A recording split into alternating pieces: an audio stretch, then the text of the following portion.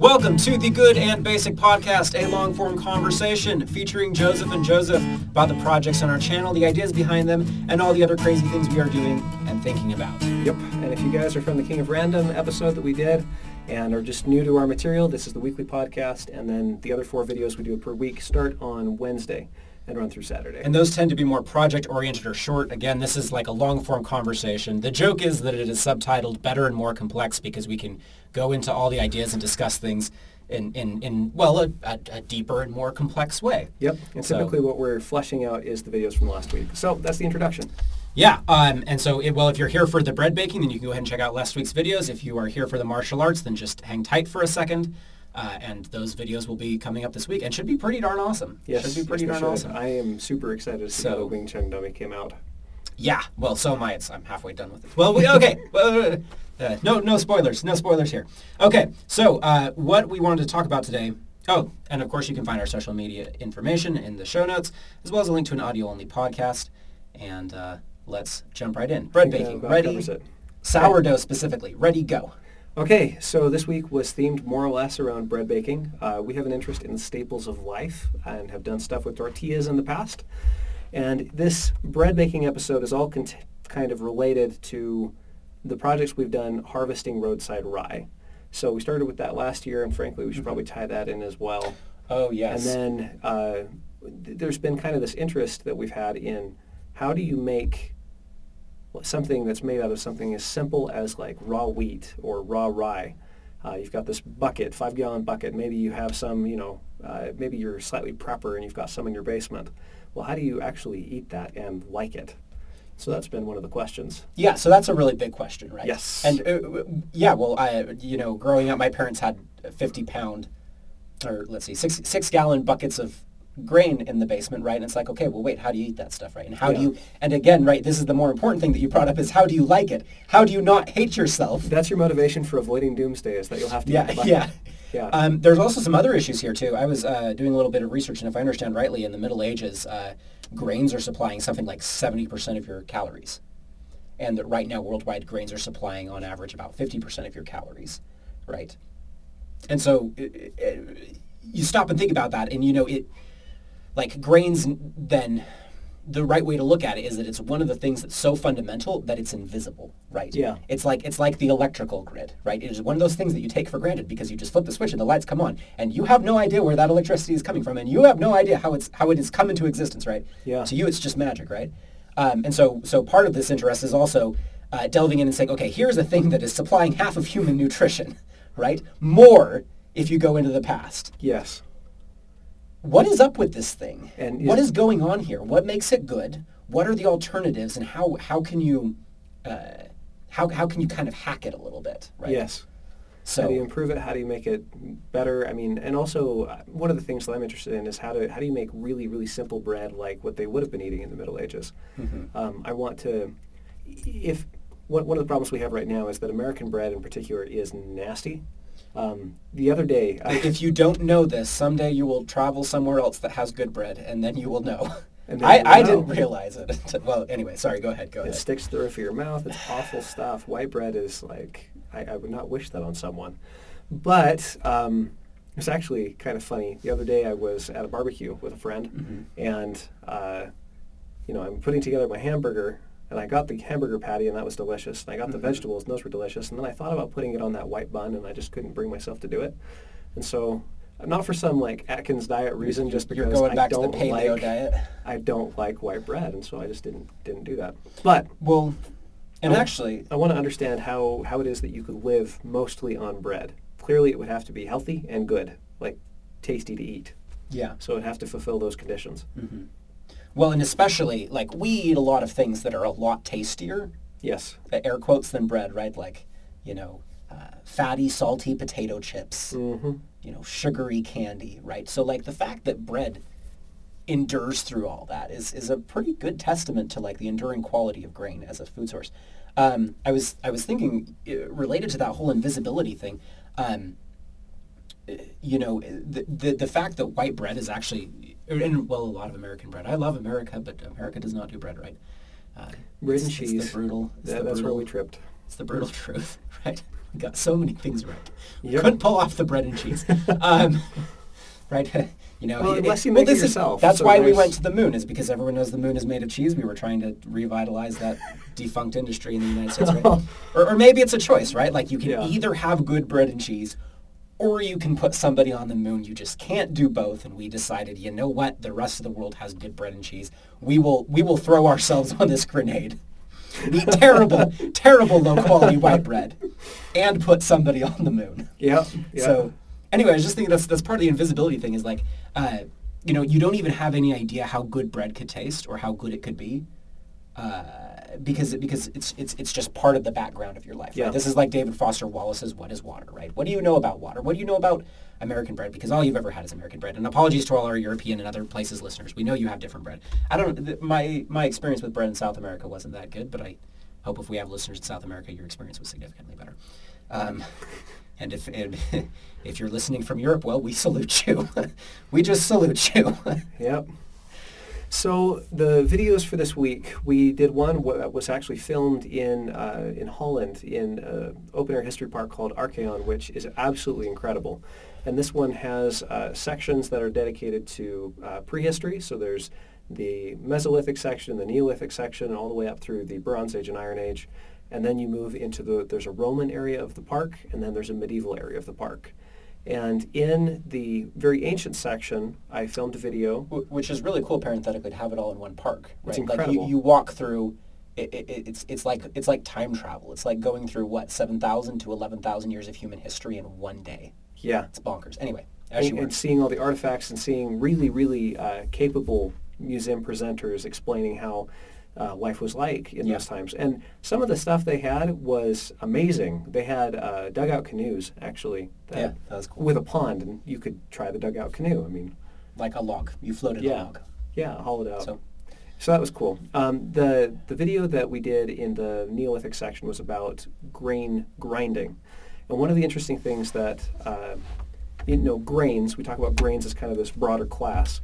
There are two ancient worlds, and they are radically different ancient worlds, maybe as many as 3 or 5, depending on how we separate out Africa and Asia.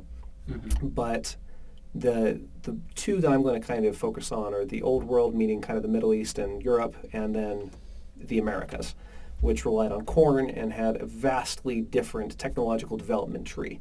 Yeah. So if you're playing Minecraft in Europe, it looks very different than if you're playing Minecraft in the Americas. Which, by the way, if you play Age of Empires 2, yeah. Sorry, I'm on a little bit of an Age of Empires 2 kick right now, but this is also true. As you look at the two, they have Meso-American civilizations and they have European civilizations, and they use the same tech tree, and you look at it and you're like, this makes no sense. Yep. This makes no sense because they're just they have, like you say, they have totally different tech trees. They do. And some of the things that you consider fundamental, like water over in the old world, just never get developed, and some of the same and vice versa in the new world. I mean, for among other things, in Peru they even had antibiotics, so that's kind of crazy. In a particular potato dish called togosh, which one of these days we're going to have to make. But one of the things I'm interested in is that they never developed rotary grain mills. So you think of millstones as being these round stones with a bunch of grooves in them that turn, and they're able to continuously process grains. You pour the grain in through the central hole, and then it eventually grinds out on the surface between the two, and you can just go and grind. And, if it's a rotary motion, it's very easy to mechanize. You can have it powered by animals, you can have it powered by the wind, you can have it powered by water. Getting gears to turn is fairly easy. Compare that with the older technology. In the very, very ancient world, in the Neolithic, in Europe and the Middle East, they were using reciprocating motion. So these types of mills are called saddle querns, and they have a stone that goes backward and forward on a bed stone. And typically it'll end up carving a groove over time that the hand stone kind of sits in. Which is nice. Yeah, it is. It helps you to not lose all the grain over the edge. Are you aware of any mechanized version of a reciprocating mill? I have never heard of one. The tech trees are different. The tech trees are different. That's an interesting project idea, though, right? Because, once you can mechanize the mills in the old world, it's like, that's a lot of human labor we can save. Yeah. Right? Versus, a Mexican grandmother pushing the grindstone back and forth, back and forth, back and forth, back and forth. Yeah. Right. And it's interesting that the customs play into both. I mean, it's not just purely technology; it's also custom. But in the New World, in the Americas and Mexico, they were using the reciprocating ones only and never developed the circular ones. And as I've been thinking about that, that's kind of an interesting question. On the one side, they didn't develop the wheel. That's fascinating. But then as I've started experimenting with making my own tortillas from scratch, one of the things that I've had enormous trouble with is trying to grind wet grain. Because what you do is you boil the kernels of corn in calcium hydroxide before you are able to eat them. It's called a nixtamalization. It actually chemically alters the structure of the corn, makes it more nutritious, easier to digest. We've done a video on it, which we can link in the show notes. The crazy thing about this, though, is that if you try to put this wet grain stuff through a circular mill, it'll jam it up instantly. It doesn't feed well. The individual grains kind of mush, and so they don't behave as they would in a regular mill. On the other hand, if you're doing that on a reciprocating mill, a bunch of the disadvantages of grinding dry grain, like the fact that it tends to spill over the edge, doesn't happen because it turns into a paste fairly quickly and then sticks, and then you just kind of smooth it out and grind it, and it's less labor intensive than it would be if it was dry ingredients. And this isn't universally true. In the American Southwest, they tended to grind dry. So, I mean, that's a case where they were using reciprocal motion for the less efficient grinding of dry grain. Mm-hmm. But, it's an interesting thing where they didn't need to develop circular mills, and if they had, it wouldn't have been an advantage. Mm-hmm. So that was video number one. Just a fascinating difference in the tech tree where the fact that the underlying grain that they're processing is different means that the technology that is most appropriate for grinding that grain is radically different. Mm-hmm. Yeah. Yeah, well, and that makes me think of the other video, one of the other videos that we did this week at Archeon, which was the bread oven. Yeah. Excuse me. Right, and where you stick your head in, right, to gauge the temperature, right? And I hadn't thought about it for a long time, but after I watched that video, I got to thinking again, and I was like, well, wait a second. How did medieval and ancient people measure cooking temperatures, right? Because that's actually a little bit important, right? Yeah. Your ability to control temperatures cooking makes a big deal as to the kinds and quality of cooking that you produce. So how do you do it, right? Especially if you're looking for consistency. Yeah. I mean, if you need to produce, let's say you're running a semi-factory-like bakery. In Rome, they had dozens of these because in Rome, the citizens of Rome were entitled to free bread, according to their politics. Mm-hmm. And so they would have these state-controlled bakeries all over the place, and they have to be producing bread every single day because that's how they're keeping Rome, happy is not quite the right word, but not rebelling would be maybe more accurate. Not looting things and burning everything down. Sure. You got to keep the bread coming. Yeah. So anyway, I was really curious about that. So I did a little bit of digging, and I found the most interesting things, right? Like once you ask the question, hey, so if I had to measure temperature, and I had to do it without a thermometer, right? Because right now when I bake, I just set the oven to 450, right? Sure. Easy. Right? But what if I can't set the oven to 450? What if I have to stick wood in and then figure out what's going on, right? And I found the most interesting things. Apparently some medieval cookbooks would tell you, well, how long do you put it in? You put it in for the length of half of an Ave Maria. So you say half of an Ave Maria and then the food's done, right? Or they'll say, cook it till it's golden. One Mississippi, two Mississippi. Yeah, exactly, right? And then that led into a whole other rabbit hole of interesting cooking techniques like, okay, so how do you, if you're roasting a large roast, how do you measure the inside temperature? How do you know that it's cooked all the way through? And the answer maybe is you take a metal skewer and stick it all the way through, and then you pull it out and you fill the end of the skewer, and depending on how warm the end of the skewer is, you can tell what the internal temperature of the meat is, right? Wait a minute. So you stick a skewer into the middle of the thing, pull it out, and it's like a dipstick. Yes, it's a thermometer without mercury. Wow. Right. Right. And so you mentioned in the video, if you don't have a thermometer to compare it against, if you don't have numbers, all you can do is compare it to other experiences, right? Yep. Like, oh, okay, I put in about this much wood into the oven last time and it turned out okay. And so I'll do the same amount again. Or I put in too much wood last time. Or I left the oven, I after the fire finished burning, I left it for this length of time, enough to say, 5 Ave Marias, mm-hmm. Right? and this time I'll spend it. I'll take a different length of time. Actually, I ran across another tip that I thought was probably satirical but very funny, which is put in two sized loaves, and when the smaller one is burnt, the larger one is just right. That's hilarious. So, yeah. Well, they actually did that. What's the term? Gosh, I learned the name. It's like Flammkuch, something like that. It's a German term for a very thin, flat loaf that you toss into the oven to test if it's ready. Mm-hmm. And when it burns, there's your thermometer. You watch the color change. Yeah, and you just make like a little disc, right? Yeah. And you're not wasting too much. And grain is reasonably, well, right now it's outrageously cost efficient. But even in the past, right, the fact that you're relying upon it for 70% of your was caloric mostly intake because of how cheap it was and how well it preserved. Says, hey, this is a pretty efficient food source. Anyway, so how do you measure temperature? Well, you have to compare to other experience, right?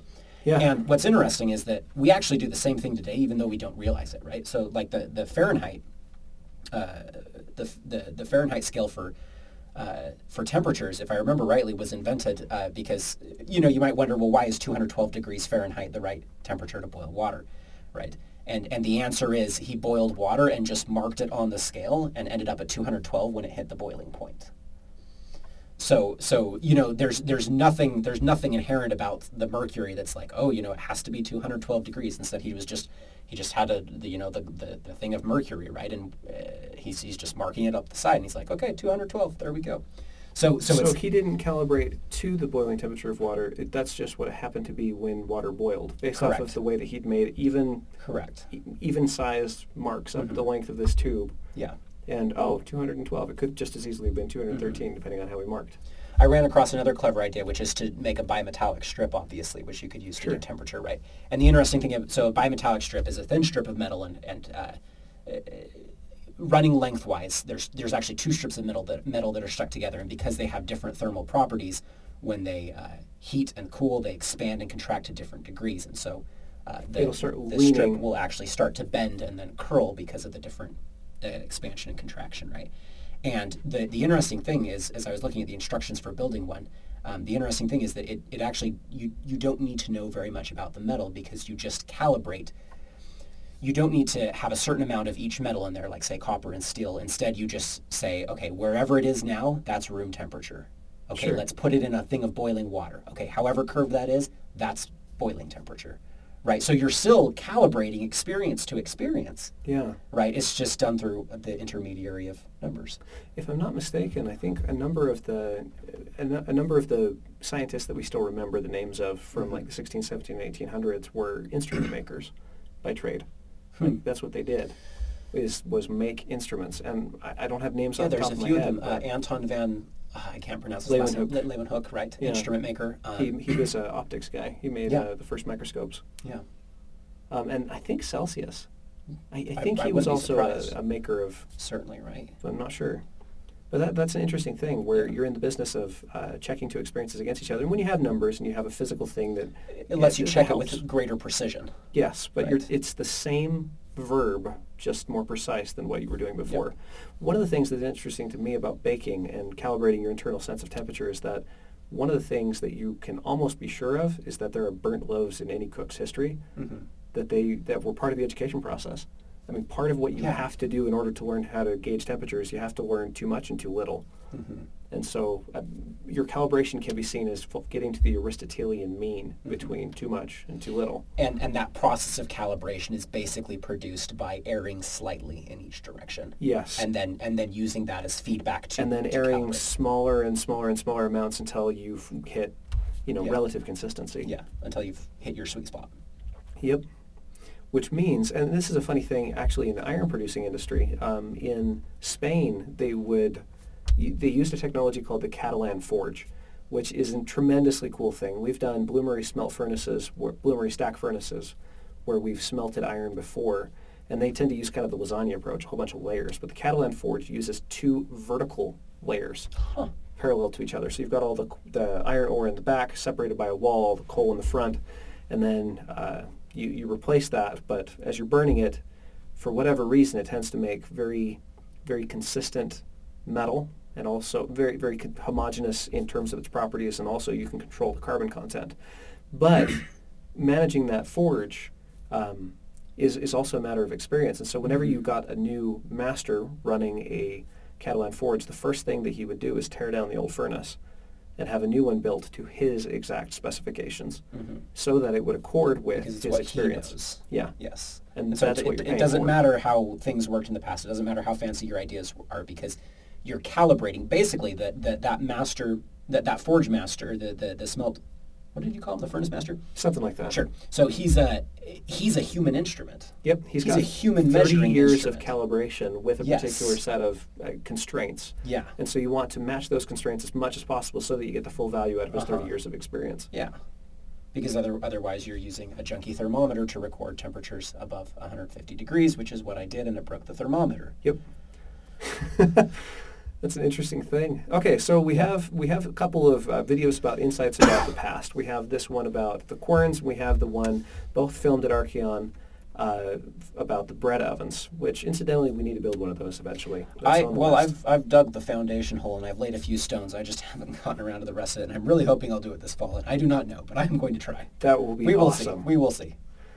And in addition to that one, I got a chance to take... Actually, if you don't mind, yeah. I want to stick on the history just a little bit longer, because there's another really, really, really interesting point here, right? So our channel is about a lot of stuff, but maybe two things it's about is practical philosophy and appropriate technology, right? So, and if you're interested in technology, one question you might ask is, well, why do I care about the past? Yep. Right? Because newer is better, right? Why do I care about the way things were done in the past? That doesn't matter. That was the old bad way of doing things, and now we've got a much better, smarter way of doing things. Sure. Right? And I was just thinking, that forge, a really good medieval cook could, without an instruction manual, could beat the pants off of either of us at cooking with a recipe book. Right? With a recipe book and a precisely controlled Yeah. electronic oven. Like our precision actually doesn't help us as much as those years of practical experience do. Maybe there's a distinction there between the arts and the sciences, because in some things that we call the arts, more than half of art school is calibrating an individual human to be able to replicate stuff and to be able to execute what it is they see in their head. The human as an instrument? The human as an instrument is still preserved in some domains more than others, question mark. That is a really interesting idea. That's a way of at least articulating some of that idea, because part of cooking is calibrating yourself in terms of your tastes. I mean, part of it is like Remy the Rat from Ratatouille, where you're just calibrating what is good. Yeah, and what does it benefit you to cook according to the recipe if you don't like what it produces? Sure. And so knowing how to modify a recipe and say, a little bit more nutmeg. Your own taste buds, your own perceptions, your own judgments are an essential part of the process. Yes. Yeah. Maybe you like your brownies. I like to eat brownies, and when I do, I don't like them to be squishy. Squishy brownies are nasty. I always want the edge pieces. And so... Oh, really? Oh, yeah. So I tend to cook them We longer. need to eat brownies together. Yeah, do you like the edge pieces? Well, as actually, well? I like... Well, no, because I was going to say I like the middle pieces, right? So Would you you don't make want that to eat work? brownies with somebody who likes the same type of brownie No, as you. that's a terrible idea. Right? Well, I like the edge pieces, too. Brownies are just really good. Okay, Anyway. so you just want the whole brownies. Yeah. Got it. Yeah, so maybe we don't eat brownies together. Well, actually, just another real fun, interesting baking fact on the side. I learned a while ago that, carrot cake, I love carrot cake. I don't know if you love carrot cake. I love carrot cake, right? And I found out that the way that carrot cake came into being was that the carrot was actually the sweetener. Wait, what? Yeah. Carrots. Think like Oh. sugar beets. Yeah, yeah. Right? Like a root vegetable that has enough sugar in it to actually Affect the sweeten. flavor. Yeah. Right? Which is nuts right now, because we don't think of it as a sweetener at all, Well, right? If you keep rabbits, one of the things they'll tell you is don't give them too many carrots, because for them it's like straight hard candy. Yeah. It's sugar. It's pure sugar. Mm-hmm. And so, for the health of the bunnies, don't give them too many carrots. Yeah, and so you wonder, like 14th century taste buds are calibrated in such a way that carrot cake is sweet, and that carrots are it's like a candy cane. Wow. It's an orange subterranean candy cane. On the one hand, I'm very impressed and thinking, man, that would be kind of a cool way to live. And on the other hand, I'm thinking, those poor unfortunate souls. Yeah. But then again, American candy has often been criticized as being way too sweet. I mean, that is a consistent thing. And it does seem to me that we've calibrated, a lot of people have calibrated their taste buds in such a way, right? Not to harp about sugar and addiction and blah, blah, blah, right? All that stuff. Well, we're not as bad as the Romans. They were using lead acetate as a sweetener. Is that what's...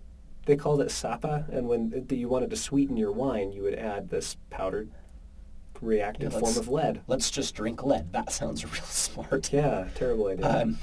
So yeah, that's a case where newer sometimes is better, guys. Newer sometimes is better. But a lot of people have calibrated their taste buds in such a way that you need increasing amounts of sugar in order for something to taste sweet. Yeah. Right. And it actually turns out that if you move towards a raw food diet for a while, you'll start eating fruit and you'll be like, this is very sweet. My father-in-law was on a diet for his health, and one of the things he remarked on was he couldn't finish a whole apple in one sitting because it was too sweet. Mm-hmm. He would say, hey, would you split that with me? I can't handle the whole thing. Wow. Yeah. Like a really decadent cheesecake. Yeah, right? like too much. Like your brownies on the moon fudge marshmallow ice cream. It's an interesting Too much. thing that this calibration process is about honing your ability to discern between what is good and what is bad. Mm-hmm. When we describe the tastes of things, we say, oh, that tastes good, or oh, that tastes bad. Or as my children will say, they'll scream that it's yucky and nasty, and I'll say they have to try it before they can say that. But that's part of the calibration process. Is what we are doing is refining our ability to discern and individually identify what is good and bad. And there's some play in that, right? So it's not it's not quite a moral judgment where it's, hey, this is good, and some things that taste good are not good for you. But just because you like the edges of brownies doesn't mean that you need to be burned as a heretic. Fair enough. Especially because I like them too. Right. It's not moral in that sense, but it is a question of qualitative judgment of better and worse. Yeah. Right. Better and worse. So at very least, it's a measure of whether or not you're stupid enough to go after things that you know are bad. Yeah. Right. And part of that. We're all that in at least some respect, but. Well, I'm thinking about the moral connection as well, because there is some of that in food. Part of the interesting collection of choices that is food, because we eat constantly, and there's books like The Omnivore's Dilemma that talk about the relationship that humans have with food, because we can eat basically whatever. Is suddenly we have to choose. If you have an infinite spread, which one do you pick? Mm-hmm. And there are consequences attached to the choices, especially as magnified through habits, patterns of action over time. Sugar, salt, and fat, man. That's my answer to that question. Sugar, salt, fat, and protein. Go ahead. It's an interesting thing that you are calibrating your aesthetic sense, your aesthetic quality detector, let's call it, like your Epicurean. Mm-hmm. In other words, that one is calibrated on the axis of pleasure. What foods will give you pleasure?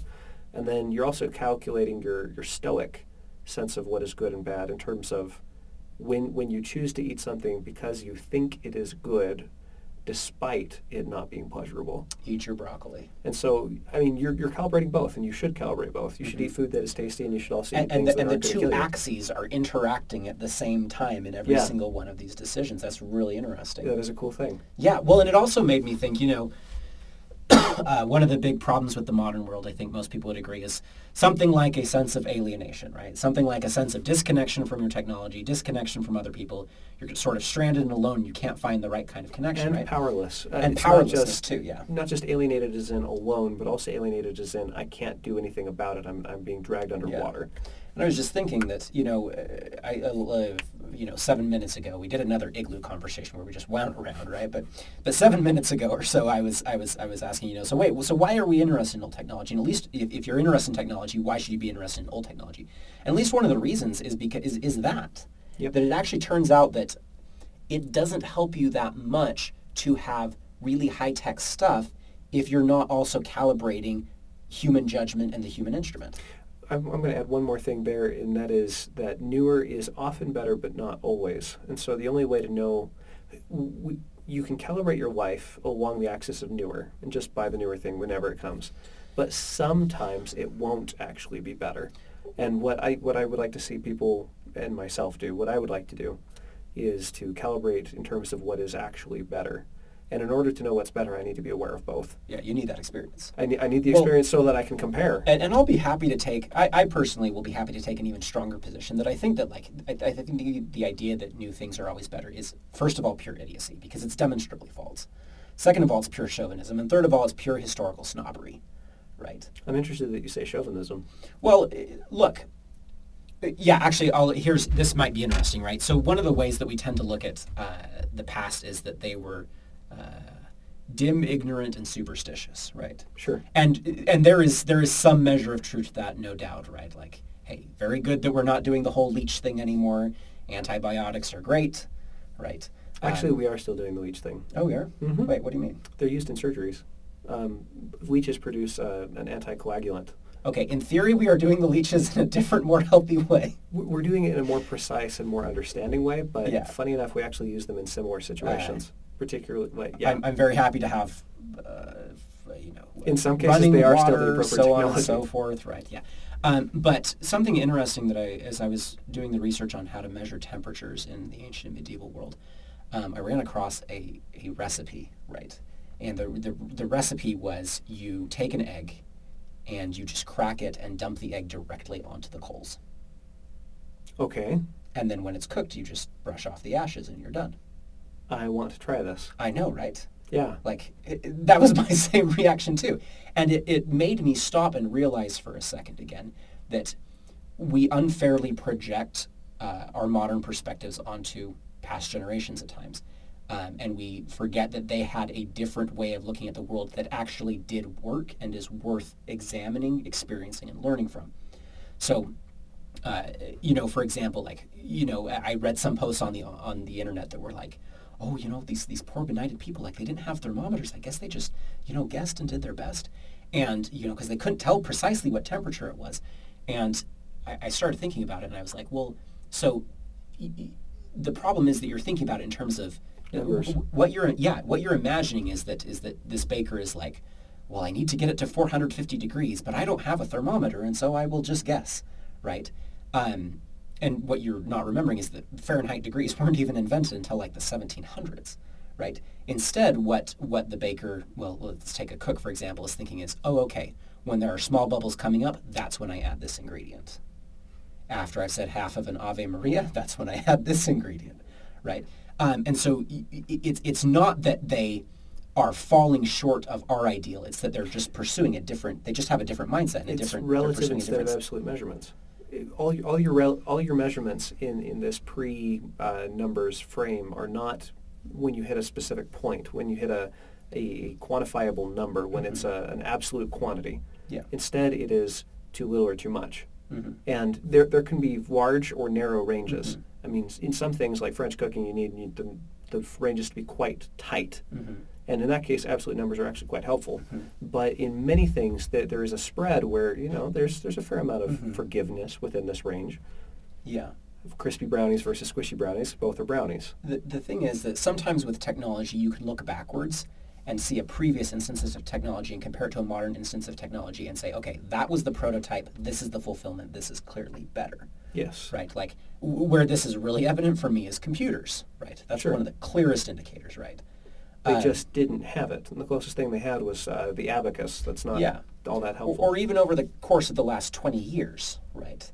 Like, it's so clear to me that the new ones are better. Sure. Right. But then what the egg story was so interesting to me for was it's a completely different way of cooking an egg that I have never, ever, ever thought of. Sure. Right. And so it's one of the indicators to me that the people in the pre-modern world are chasing down interesting questions and approaching them in interesting ways. Right. That are, it's not clear that my way of cooking an egg is the descendant of that way. It's just like a completely different track. Yes. It's like running across a whole different culture, right? Yeah. It's like going to the jungles of Africa and It's finding like my meeting ancestors aliens and living finding there. out that they Yeah. don't have computers, but they do have anti-gravity technology. Yeah. Or, like if you're going to the New World, right? Like they don't have rotary millstones, but they do have fermented potato antibiotics. Yeah. Right? And other one of the things. greatest exercises in multiculturalism is going and learning about your ancestors. Crazy thing about the Americas in general is that they had metal, right? So they had metal. And when I say they, I mean more specifically the Andes cultures. The Andes cultures had metal, and also the cultures of Western Mexico, which, interestingly enough, were almost certainly descendants of Andeans. They had colonies up on Western Mexico. So that's cool. They had metal. They were really good at smelting it. They had some technology that, frankly, the Europeans didn't. So when the Spanish were trying to refine extremely high-grade silver ore in the Andes Mountains, which they found an entire mountain made of, they're going to get rich, except they don't know how to smelt it. They did not know how to smelt material that was that rich, and they kept evaporating off the silver. which was a problem That's until unfortunate. the locals were able to say, well, I know how to do that. And they were able to show them. But when they were making these metal artifacts and tools, they didn't typically make tools. They made tools basically just for ceremonial functions, and in many cases they were still using stone axes and hoes and other implements alongside having, really sophisticated bronze technology. Yeah. They just didn't see the point. There's no point switching over, Yeah. which tells you that Well, the context what do they is know probably about different. water, right? Like, Yeah. It's not superior enough to justify the transition. or you just don't notice. Yeah. Right. That's another possibility. Yep. Okay, well, so we actually do have to get to the sourdough stuff, don't we? We do. So now sounds like the right time to take a short break to talk about Audible. Audible is a leading provider of online content. They have so much stuff. Yep. I didn't even realize. When I first signed up for Audible, I was like, I will give this a try. I will probably quit the trial after the free month, whatever. Sure. Right. I just needed to get What is through a it like? paper. A year and a half later, 20 books later, right? I am hooked. So how do I love the Audible? Let me count the ways. That it has defied all my expectations, right? It has been so much better. So much better. So many different kinds of books. Such rich content. It's like podcasts, but you get to listen to 20 hours of it instead of just like 45 minutes to an hour. Yep. Beautiful stuff. Beautiful stuff. Yep. I actually used a 30-day trial like this one when I first tried it out, and I got a couple of books that I had to get through for an English class that I was in, and I was listening to them, and I enjoyed it tremendously, but that was only the beginning of a very, very long relationship with the program. Recently, I've learned that the Great Courses Plus, a lot of their material is available on Audible, and so I've gotten 3 lecture series by Edwin Barnhart on the ancient cultures of South America, Central America, North America. And each of them is about 11 hours, and they have been fantastic.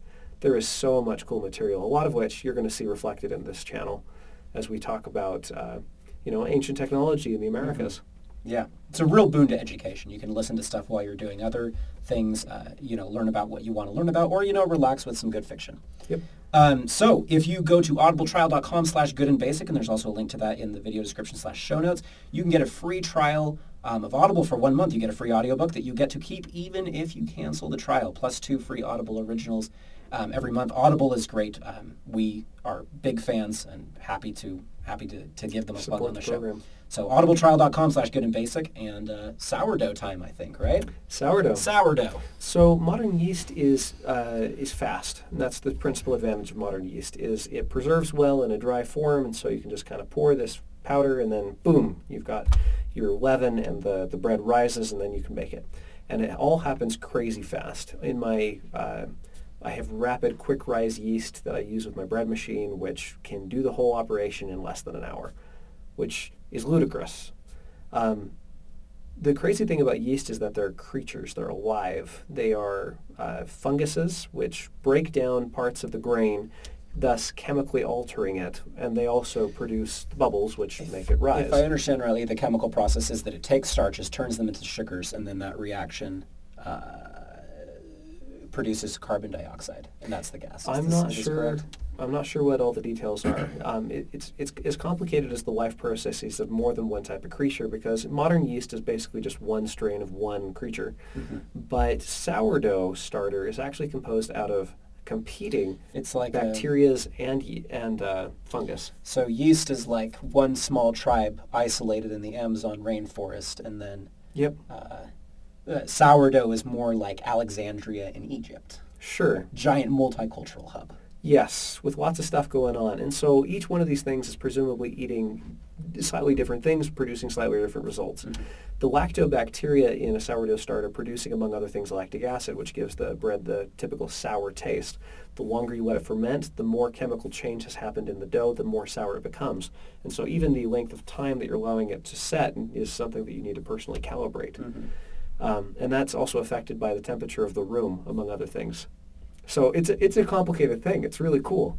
But sourdough is incredible. One point that I would love to make, so I did this lesson with my cousin, Susan, and she taught me how to make sourdough bread. And I've unfortunately killed my sourdough start, so I need to start over.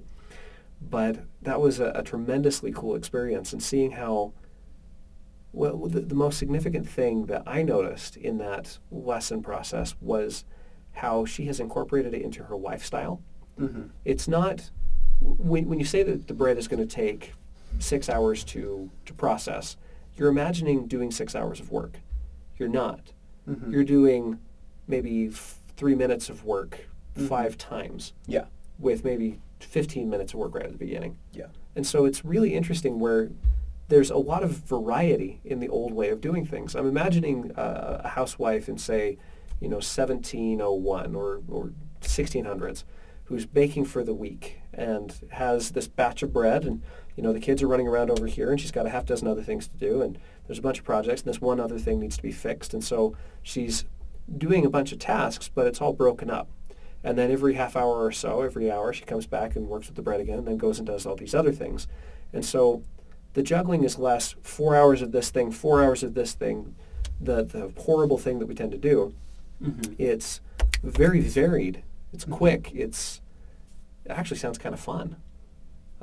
Being stuck doing just one thing for long periods of time sounds kind of awful to me, but even when you're studying, modern research suggests that you should do it in 15-minute increments, followed by a 5-minute break, and then continue on in your studying.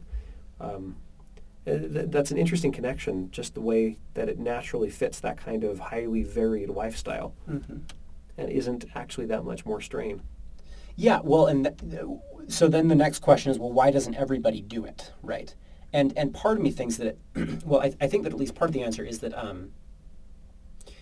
it's the question of figuring out how to integrate it in. Does that make sense? Like, Yep. You may not have a lifestyle that's very conducive to that, and so it's Well, for not one that, thing, you'd have to be in the same house all day, yeah, which most people aren't. yeah, So right. you need to be returning to the same physical point in space to fold the bread and to do that. Mm-hmm.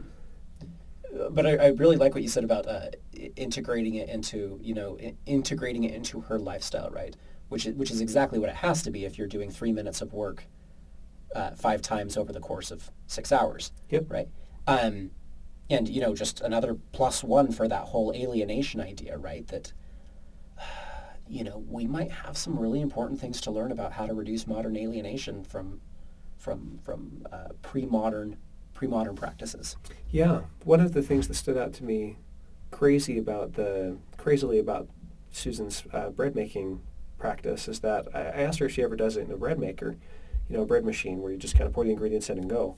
And she said that it was actually more convenient to bake it in the oven and to do it this way because of the way the gaps work, rather than doing it all at once and then having to wait a while and to incorporate the labor-saving device with sourdough wasn't actually saving her any labor. Huh.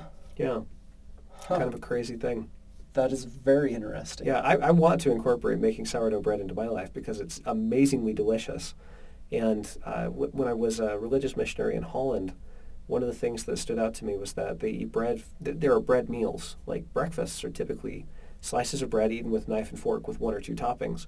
And then, everybody has... But the bread is actually good enough. And it's the meal. It is Yeah. the meal with, condiments. Well, and if you are also if you're studying the bread with nuts and seeds, right, then you're starting to add in more protein, you're adding in fats, you're adding wheat already has a crud ton of protein on its own. I mean, it's not complete human protein. It doesn't have all the amino Mm-hmm. acids, but it's good for bulk. I mean, it will keep you going.